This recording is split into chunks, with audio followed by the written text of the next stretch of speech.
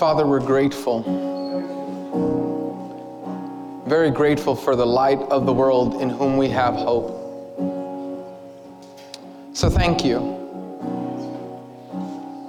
Thank you for being our hope. Thank you for giving us a hope that is not temporary but eternal.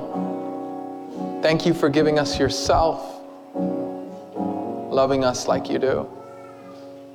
Right now, Lord, you know that there are marriages that are hanging on by a string. There are families who are going through dark times. There are bills that are coming and paychecks that are not. There are worries and circumstances that are beyond our control. Lord, some of us are fighting for a few minutes of clean time. And other of us, Lord, we just feel our minds slipping away. And Lord, either way, come, be with us, strengthen us, help us to see you as glorious. Help us to put our hope in you, living for, longing for, desiring only you. Would you make that true? Make that true in our hearts. For we pray in Jesus' name. Amen and amen. God bless you. Welcome. Welcome to the Recovery House of Worship. We have been in a series for the last, good night. It's been like 5 weeks we've been in this series. And it's called The Waiting Room. And so what's the waiting room, right? Well, the waiting room is the place in life that we all will find ourselves in. The waiting room is when life stops being what you're used to, but before life starts being what you hope for. The waiting room is when normal gets blown to bits and aspiration is nowhere in sight. The waiting room is when you walk through the door and your spouse says, I don't want to be with you anymore. And it just like hits you out of nowhere. And you find yourself in the waiting room. The waiting room is when the doctor says, sit down for this one. The waiting room is when you realize that your child is not the angel that you thought he was. The waiting room is when the finances are upside down. The waiting room is when someone that you trusted, you find out was someone that wounded you in deep, deep ways. Normal is no longer what exists, and what you wish would exist is not here. That's the waiting room.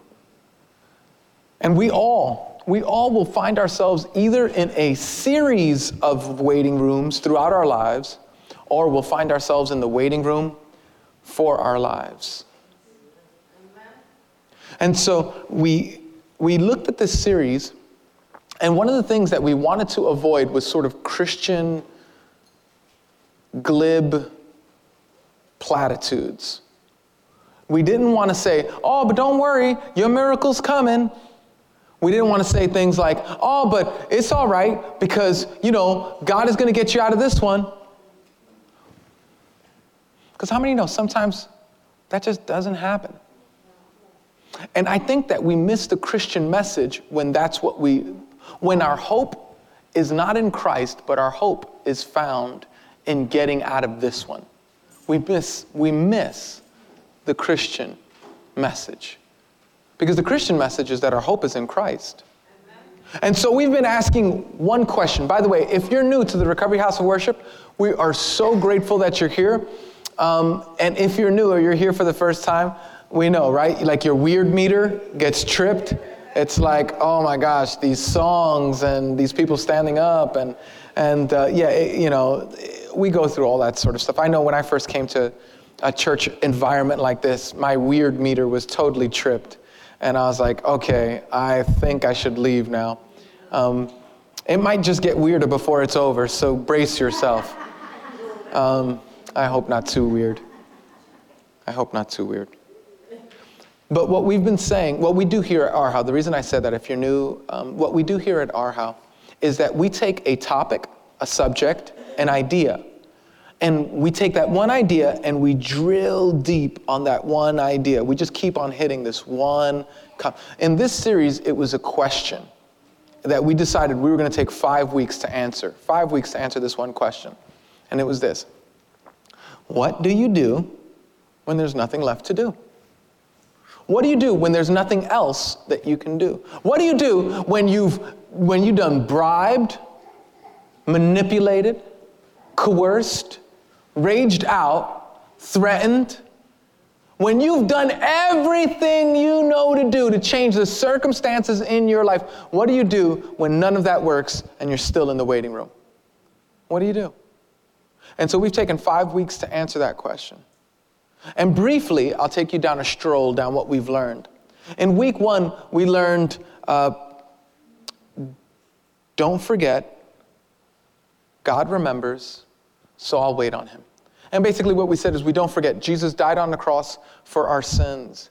God remembers that he'll never leave or forsake us. We're never out of God's mind. And since those two things are true, we'll wait on him. And remember what we said about waiting? It's just patiently pursuing. Well, week 2, now you can get all these messages on the internet, either at our website or on our podcast. Feel free, but I'm just going to quickly go through this for the sake of getting to this week's message. Part 2, we said, anybody remember? It was, I can't, he can, through me. Right? I can't, he can, through me.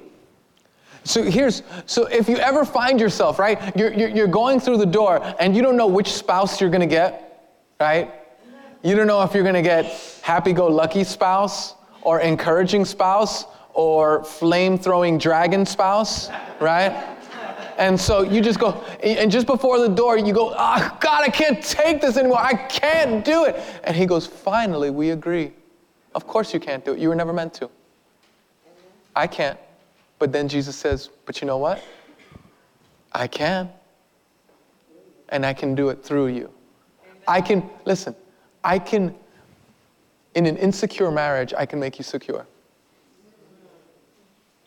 In a lonely singleness, I can make you comforted. In a dark place of divorce, I can give you assurance. You see, you might say, I can't. And that's the point. You were never meant to. He can. I can't take the sickness anymore. Good, now we finally agree. But he can. Through you. And then part 3, we said, week 3, you see, you should come to church more often. I mean, it's just an awesome series. You should, if those of you who didn't come, you missed out. Okay, part 3 was, we don't deny. Here's the third answer to the question, what do you do when there's nothing else to do? The third answer to the question is, we don't deny, we learn to cry, and on Christ we rely. Amen. Don't deny, learn to cry, on Christ rely.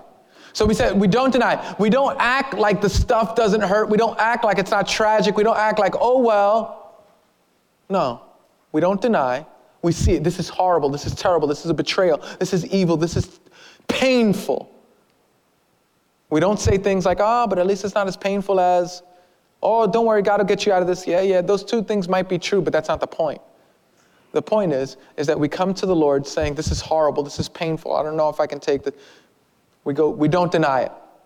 We learn to cry. Remember what we said? Crying is not just tears. Crying is calling out to God, raising up your sleeves. None of these cute little prayers like, oh God, give me wisdom for this day. Which is fine. You and I need wisdom for the day. I'm not making fun of that. What I'm just saying is that there are some prayers that are more severe than that. I love when people go, I only pray, I don't pray for God. I don't pray to God for anything. And I go, man, you haven't lived my life. I pray to God for a whole bunch of stuff. God, get me, oh my. Please, God, help me here in this specific thing. And if you're looking for opinions, here's mine. This is the outcome I would like to see. We go to God and we learn to cry out to him. So we don't deny, we learn to cry. And on Christ, we rely. And we say, you know what? No matter where we are, what do we do when you don't know what to do? We rely on Jesus. He's going to give strength.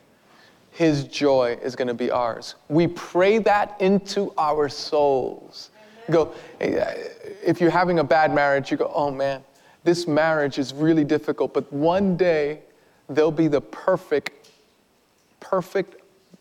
marriage of the Lamb where I'll have finally a perfect spouse. And he will be all the joy that I need. You see, so we learn to rely on Christ. And last week, we said that while we answered the question, God, what are you doing while I'm in the waiting room? What are you doing while I'm suffering? We said, well, while I'm waiting, God is working. While I'm waiting, God is working. That he's not idle. He's not turned his back on you. He's not ignoring you. While you're waiting, while you're going through the suffering, while you're going through the difficulty, God is working something inside your souls. Well, that's the series. This week, we're going to dig a little bit deeper.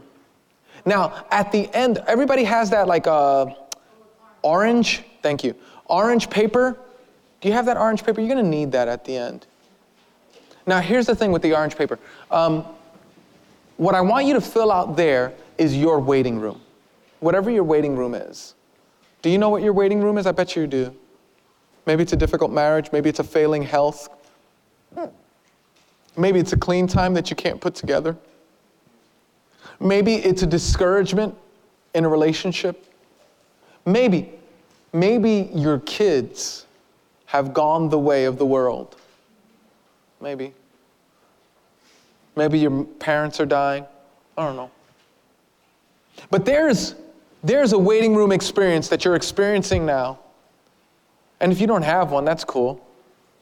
Just pray.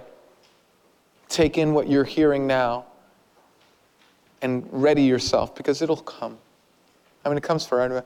You notice this? That doctors' reports do not have for Christians and for non-Christians. You know, doctors' reports are just they're just doctors' reports. It doesn't matter what you believe in terms of your faith or anything like that. You see, suffering will come to all of us, whether we're in Christ or not. And so I need you to take this series seriously. And if you don't now, you will. You will. So I want you to take that paper and I want you to write down whatever your waiting room experience is. Today, as we look to the text, we're going to discover that God has given us purpose even in our suffering. And so we're going to read the text. It's from Paul. But before we do, let me tell you, Paul has just finished talking to the Corinthians. We're going to be reading from 2 Corinthians chapter 4. And he had just finished talking to the Corinthians about this glorious gospel, the good news. You know what the gospel is, right? The gospel is that you're more grimy than you think. That you're more nasty than you possibly believe. The gospel is that you're worse than you ever dreamt. That's the gospel. And that Jesus loves you more than you could possibly imagine. That he knows you're dirty, he knows you're grimy, he knows you're sleazy, he knows you're nasty, and he still loves you with a perfect love. That's why they call it good news. Because that means that you don't have to come to God with your nice clothes and with your nice perfume and with your nice attitude for an hour and a half, maybe. No. You come to God grimy, nasty. You come to God as you are. And he loves you anyway. Isn't that interesting? That's the gospel. Well, Paul speaks about the gospel, and he says, we have this glorious gospel. We have this unbelievable truth. We have this amazing story, truth to believe from God. But we have it in jars of clay. We're weak. We're easily broken. We're devastated sometimes. And so Paul, after telling us about that, he goes into this verse that we're about to read. And listen, this verse is for sufferers. This verse is for people who have proclaimed Christ. This verse is for those of us who are in Christ, who are experiencing great pain. It's for you. It's for where you're at. So our tradition is that we stand at the reading of God's word. We're going to read God's word now. And I want you to read with a robust, loud, excited voice on the count of 3, okay? You ready? 1, 2, 3. Therefore, we do not lose heart, though outwardly, yet inwardly, for our light and momentary and eternal glory, so we fix our eyes since what is seen, but what is unseen. This is God's word. Please have a seat. So, I forgot to tell you this. I need you to know. At the end of this service, I'm going to be asking for those of you who find yourself in the waiting room experience to either pray where you are, or you can come up and be prayed for. You can just come to the front and just start praying, and someone will come behind you and pray for you. Also, we're going to have communion. And the reason I tell you this at the outset is because I want you to be giving these troubles, concerns, these weights, these sufferings. I want you to be giving them unto the Lord, because he's here for you right now. You don't even have to wait till I finish my sentence. He's here for you right now, this moment. Paul goes into, after he speaks about the jars of clay, about how weak he is, but about how powerful the gospel is, he goes and he says, therefore, we do not lose heart. Now, whenever you're reading the Bible, I want you to read the Bible intelligently. Big ideas hinge on small words. Things like therefore, but, for, although, so, if. These are huge words that we need to focus on. What Paul is doing is he's connecting the jars of clay, the gospel that's in his body, his weak, feeble body, but it's a powerful gospel. He says, since we're weak and we're dying and we're feeble, but the gospel is powerful, therefore, since that's true, we do not lose heart. And for some of you, that's all you need for today. You just don't lose heart. Your faith is not in the circumstance. Your faith is in Christ. Your faith is not in an outcome. Your faith is in Christ. And your faith is not in the achieving or the receiving of any particular goal. Your faith is found in Christ. Paul says, therefore, we do not lose heart. Though outwardly we're wasting away, yet inwardly we're being renewed day by day. Though there's this truth that I'm dying, there's this truth that life is slipping me by, there's this truth that I'm suffering. We're not denying that. There's another truth though. Outwardly, we could see what's going on with me. Inwardly, sometimes it's not so easy to see. Outwardly, we are wasting away. And I don't need any convincing that outwardly I'm wasting away. It took me 20 minutes to do my hair like this because I know that outwardly I'm wasting away. And you guys go, wow, it doesn't seem like much. To cover all the bald places, it's a lot of work. You know why?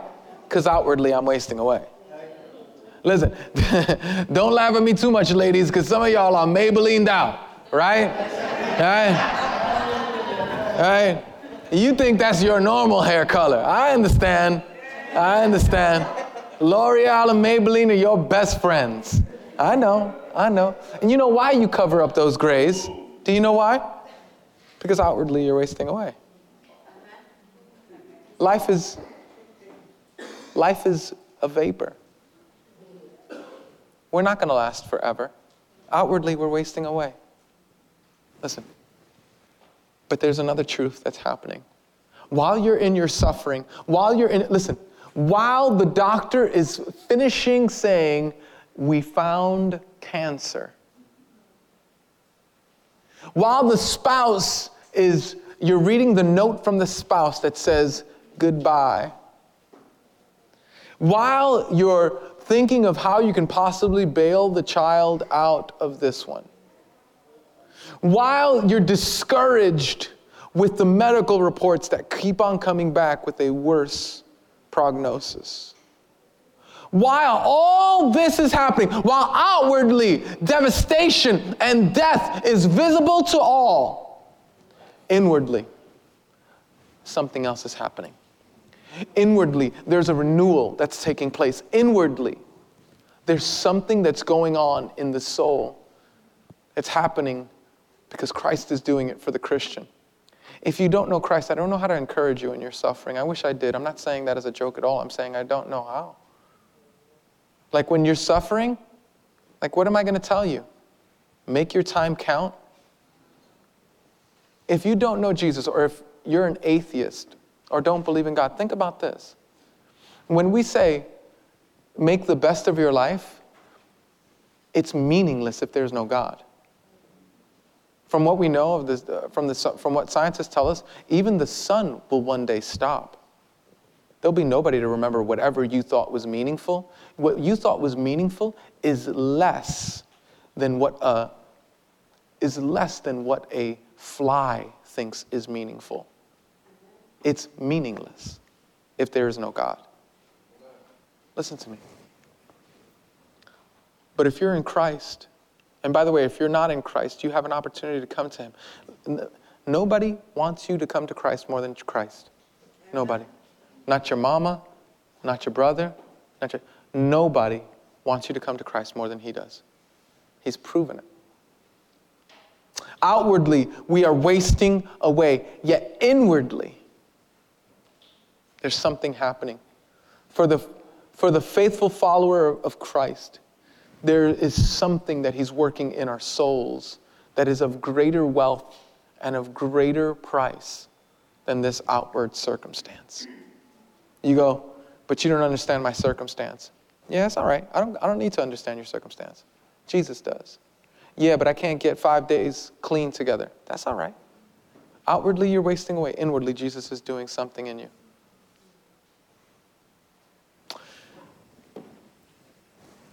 Verse 17, for our light and momentary troubles.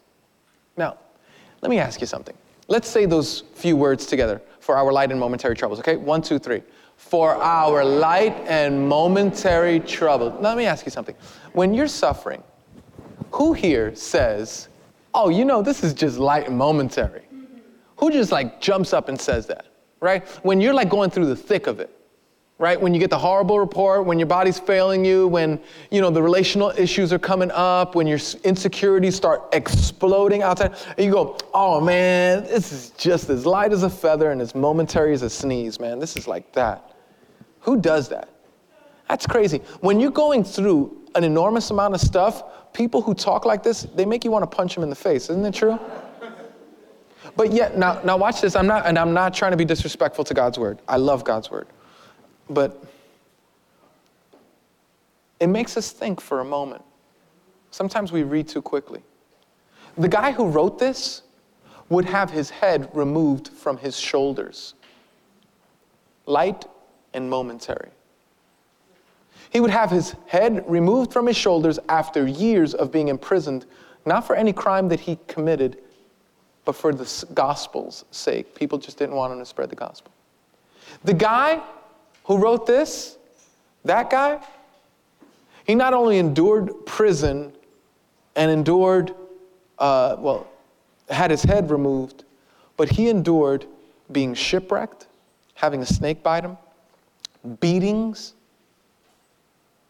He endured all sorts of slanders and lies about him. And he says, take all of that together. You know what it all adds up? Light, momentary. How could you say that, Paul? How could you say that? Because of the next line. For our light and momentary troubles are achieving for us an eternal glory that far outweighs them all. Do you see what he's doing? He's using light and momentary, and he's juxtaposing them to eternal and outweighs. Do you see that? He's going, it's light because there is something weighty. It's momentary in comparison. Not that that the thing that you're suffering with for the last 13 years is momentary, like he's making light of it. But what he's saying is that when you see Christ face to face, when you're finally before your Maker, it'll be like, oh, that was nothing in comparison. You go, no, it's not true. It's because all you see is what you see. All you see is what you're experiencing. All you see is, listen to me. It's like nothing. Do you remember when you were like 12 years old and you had a crush, or 14 or whatever it was, and you had a crush on that person that just broke your heart? They just said, they'd never want to be with you, and you thought that was the end of the world. Does anybody else have an experience like that, right? I have like 700 of them, okay? But you surely, right? You have one, at least one of them, right? And then do you remember your wedding day? On your wedding day, did you ever think for 1 second about that moment? No, you don't.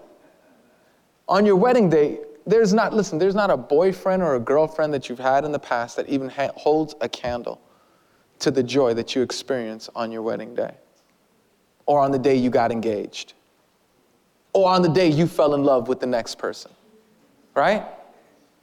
Isn't it true? Listen, true story, right? If someone that you love breaks up with you on Tuesday, and then you find the man of your dreams on Friday, somehow you don't even think about that other guy, right? It's like no big deal. You know why?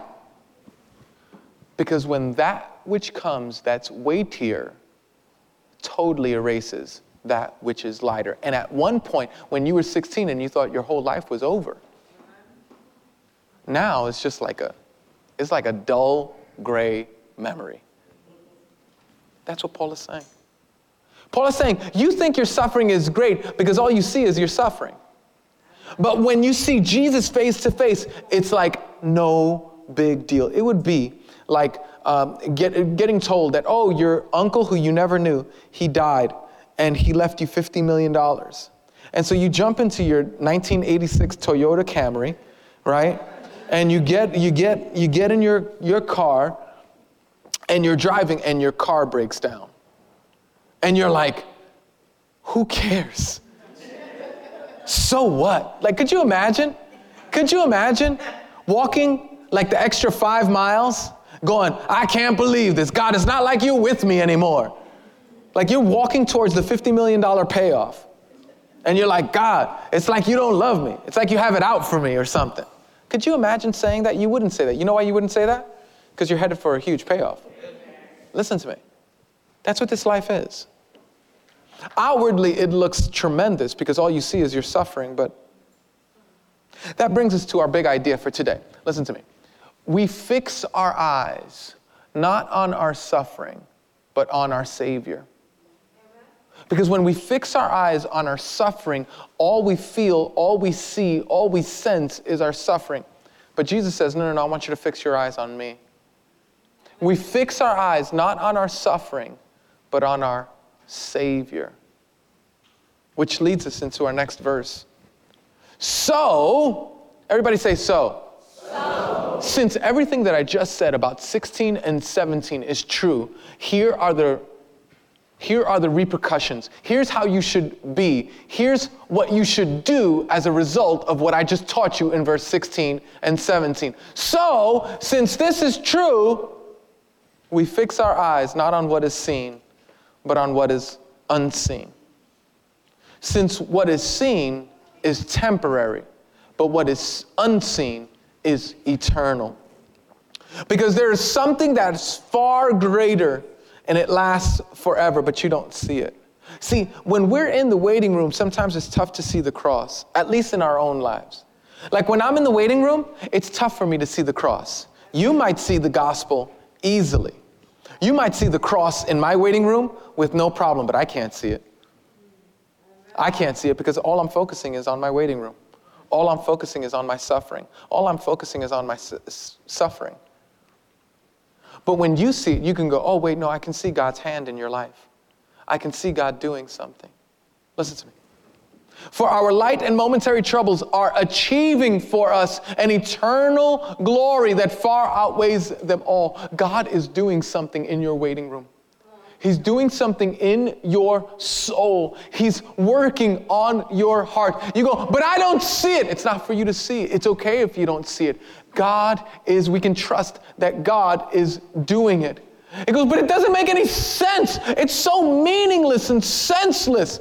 The boy got killed. He was just a little boy running across the street to grab a ball, and he got killed by that car. And I just can't believe that there's any... Listen, just because you don't see it in your suffering doesn't mean that God is not achieving something, doing something. Ask me what it is. I don't know. I'm not God. But God is doing something, and it's when we lose sight of that our suffering becomes true suffering. That our suffering becomes weightier than it needs to be. When you and I are in our waiting room, you can't see the gospel working in my life, but I can promise you that it is. And I want to submit to you that just because you can't see it doesn't mean it's not happening. Please don't be that arrogant to think that because you can't see it, that God can't see it. That you don't see God working in your life doesn't mean at all that God isn't working in your life. You know, there's in Africa, there's these little itty bitty bugs that in fact have a bite that is far, far disproportionate to their size. They're so tiny that they could fit through mesh. You know, like, the mesh that you would have, some of us have screens on our windows to not let flies in. They're so tiny, they fit through the holes of that. And you know what they're called? They're called no-see-ums. You know why? Because you no-see them. Right, now watch this. When you and I are suffering, when we pull back the curtain on our suffering, and we look into the tent of our suffering, we look in and we go, it just seems so meaningless. I have no idea. God, what are you doing? This just doesn't make any sense. But just because you don't see him doesn't mean it's not there, that there's not a purpose, that there's not a reasoning, that there's not. And so since that's true, he says, we fix our eyes, we focus, we preach this to ourselves. Every morning, even as the hair is falling out of our heads because of the chemo. Even as we wake up and we look on the bed and we see it empty, yet one more morning. Even as the child lives in rebellion and waywardness for another day, even though those things are happening, we fix our eyes not on what is seen, but on what is unseen. For what is seen is temporary, but what is unseen is eternal. I had, Sam is going to come up to sing a song. Did you think of the thing that you're suffering with, the thing that you're going through, the thing that you're experiencing? Have you written it down? Something that I think illustrates this really well is I have a friend who, and man, some of you have heard me tell this story before, but I think it's one of the most powerful things of God doing some powerful work in the life of somebody, even though they didn't see it. He was a young man, and he would pray every day. Somebody told him that if he prayed, that God would answer prayers. And so he prayed every day that his papi, his daddy, would come home. And so he prayed every day that his daddy would come home, and every day his daddy never came home. And so after praying that for a long, like years, he came to a conclusion, well, since I can't see God working, God must not love me. Since I don't see God answering, since I can't see God getting me out of the waiting room, God must not love me. He decided then that he would live his life. Since God, you're my enemy, since you don't love me, I don't love you, I'm going to live life going to hell on a greased pole. And he did. He was smoking crack before his 16th birthday. He was smoking crack. He had been arrested. He had gone to detoxes. His life was a mess. Years later, he got clean, though. It was miraculous, actually. He no longer used drugs. And after being clean for some years, he was having a conversation with his older sister. And as he was talking to his older sister, they started to talk about God and the answering of prayers and such. And he told her, he said, you know, when I was a kid, I prayed that God would bring Daddy home. And he never did. He never did. And I thought that meant that God hated me. And she stopped him because her eyes opened up. She said, you were praying for Daddy to come home when you were a kid? And she said, I was praying that Daddy would never come back home. Because there were some awful things that happened. Some terrible things that occurred. Now, he couldn't see the cross in his waiting room. He couldn't see that God was working for his benefit and for his sister's benefit. But God was. And so you and I may not see the very thing that we're going through. We might not see the reasoning behind it. We might not see the results of why we go through it, but we can trust that God is working. He's achieving. He's working something in our souls. You go, but I've been struggling with this for years. God is working something. But it feels like vanity. It feels so purposeless. Don't listen. God is working out a purpose in it. You go, but I've been here for so long. It's light and momentary in comparison to the eternity and the eternal joy that you'll experience in heaven. Listen. So, you have those papers. The big idea for today was that we fix our eyes not on what is seen. We fix our eyes not on our suffering, but on our Savior. So, as you're thinking through your suffering, your difficulty, and as you feel led by the Spirit, I want you to write across this, I will fix my eyes not on my suffering, but on my Savior. Because even if I can't see the cross in my circumstances, I know that God is not far from me. I know that He's in the waiting room with me. I know that He'll never leave nor forsake. We fix our eyes not on our suffering, but on our Savior. So as you're praying, Sam's going to sing a song about being broken and finding Jesus enough. I want you to stay seated. I know some of you can't even help yourself. You have to stand if you hear a Christian song. I want you to stay seated and let it wash over you. And let God minister to your souls as Sam sings. I come, return to the Lord, one who's broken, one who's torn me apart.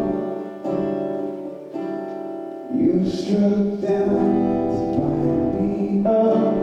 You say you do it all in love, that I might know you in your suffering.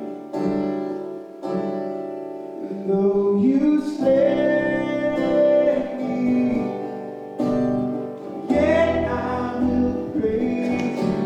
Though you take from me, I will bless your name.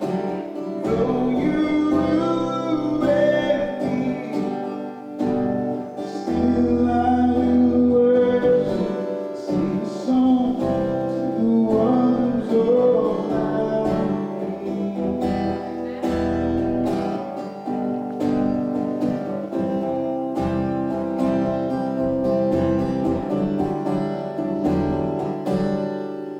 My heart, the flesh may fail, the earth below give away. When my eyes see the Lord lifted high on that day. Behold the Lamb that was slain. Now know that every tear was worth it all. Though you slay me, yet I will praise you. You take from me, I bless your name. Though you ruin me, still I will worship, sing a song to the one who's all I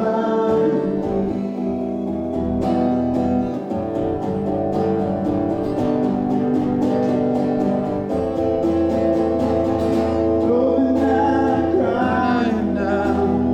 Let this cup pass from me now.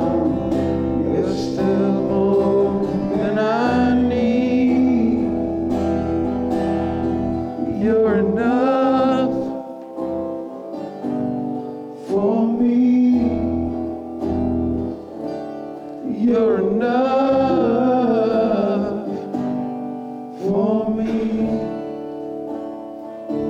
Not only is all your affliction momentary, not only is all your affliction light in comparison to eternity and glory there, every millisecond of your pain from the fallen nature or fallen man, every millisecond of your misery in the path of obedience is producing a peculiar glory you will get because of that. I don't care if it was cancer or criticism.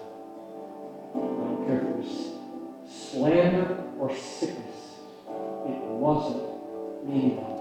It's doing something. It's not meaningless. Of course you can't see what it's doing.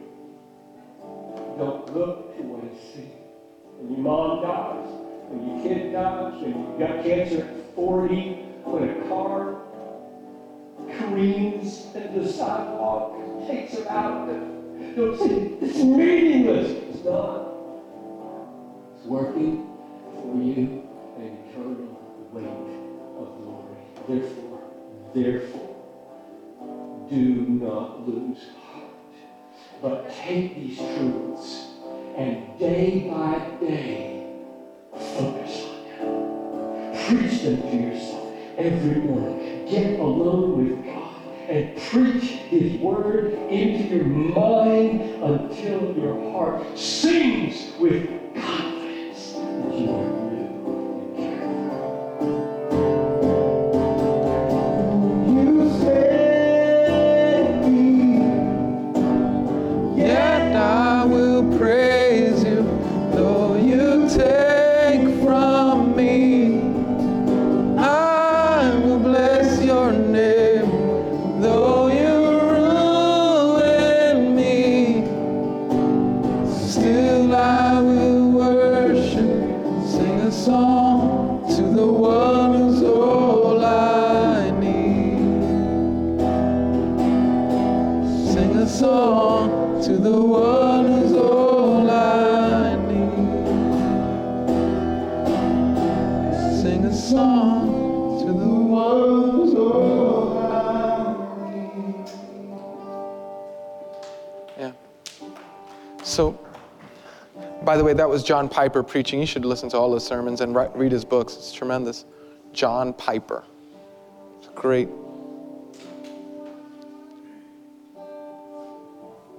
So there's a work that God is doing in your soul, in the waiting room. We don't have to lose heart because the work that he's doing is of eternal and weighty value. And our suffering, if it lasts 8 minutes or 80 years, will be nothing in comparison to the glory we'll experience with him. So if you find yourself in that waiting room experience where you're suffering and all that, and you just need to be prayed for, there are people in this room that will pray for you. You could pray at your seat, and that's fine.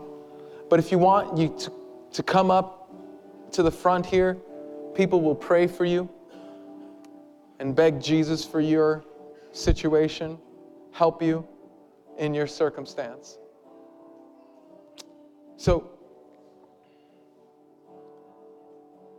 you can feel free to come up at any time, and we'll pray for you while Sam sings.